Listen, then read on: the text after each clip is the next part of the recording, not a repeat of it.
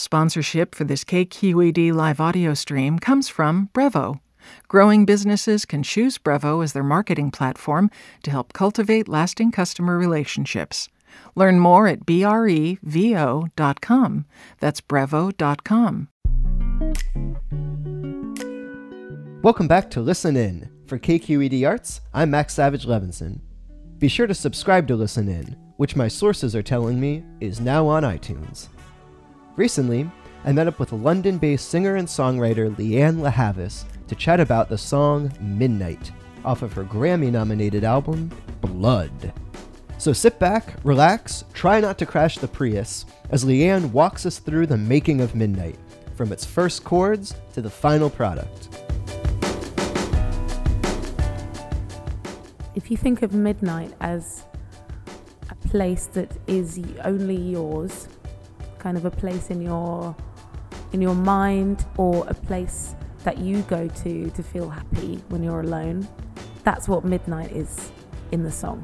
Finding my independence and becoming an adult, I guess, becoming a woman. We decided to kind of make the whole song about inviting people to that place with you. My name is Lianne La Havas, and I'm a singer-songwriter from London, and I play guitar. Just living in midnight, and if you think I'm crazy. I didn't write the actual chords, and they were written by a wonderful, wonderful man called Shay Taylor. You may know his work in the form of a song by Beyonce. He wrote a song for her called Love on Top. And so when I heard that he wrote that song, I jumped at the opportunity to work with him. Bring the beat in.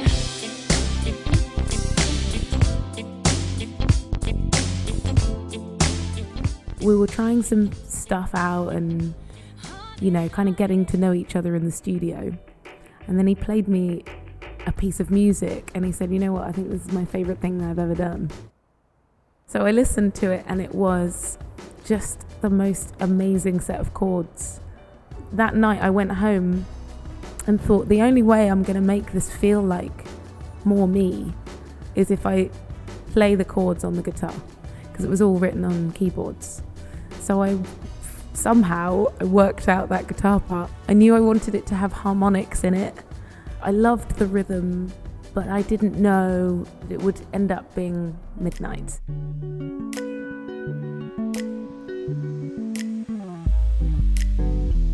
Then I played it to him after and he was like, whoa, that sounds like some Jaco Pastorius kind of guitar part.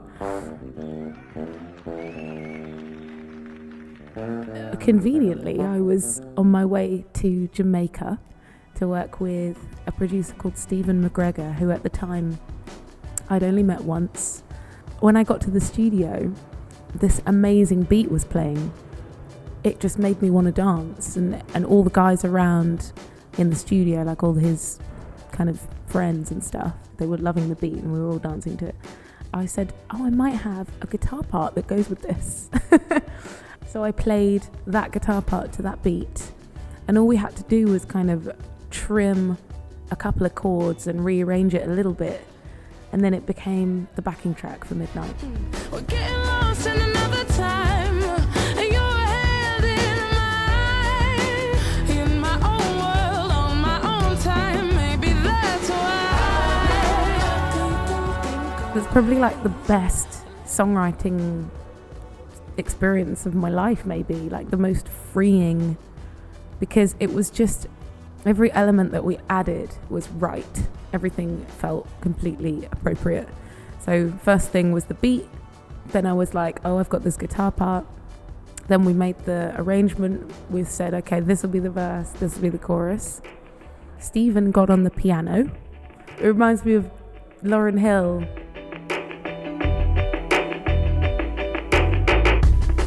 Then he added some bass and we're like, yes, that's nice, that's good, let's go with it.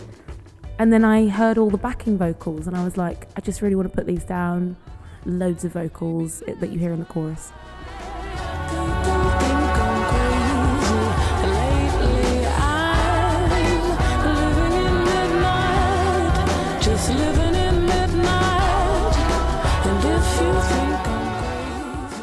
and I already had the chorus melody in my head. It sounds like I'm saying people think I'm crazy, the lyric, and I just put that down. I really love when a song has a quiet chorus and really loud verses.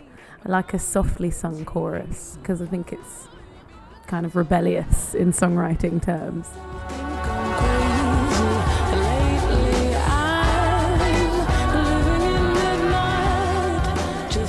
So the next thing I did was get on the mic and riff some melodies for the verse.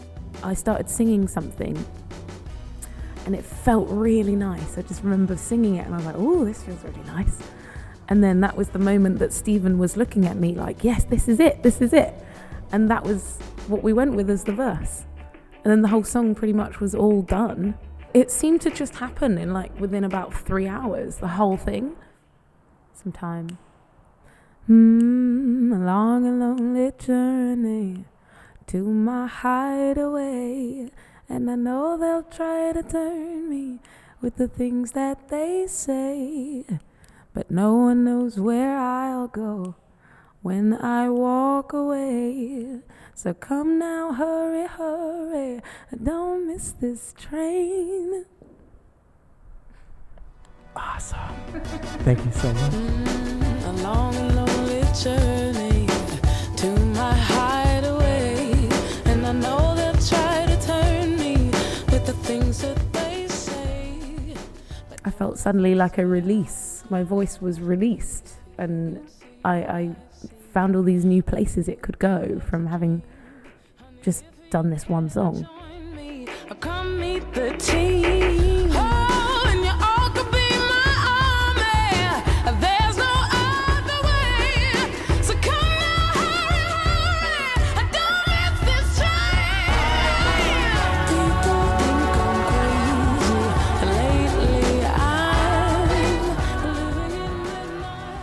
A lot of my songwriting comes from that kind of place, a place of solitude, where I'm in my own head a lot, but I'm trying to always invite people there. I want people to know that even if you are not an only child, or even if you are not alone, you have that place. Everyone has that place, I think, and it can be a wonderful thing. And if you think I'm crazy, pay it no mind. You'll never know the places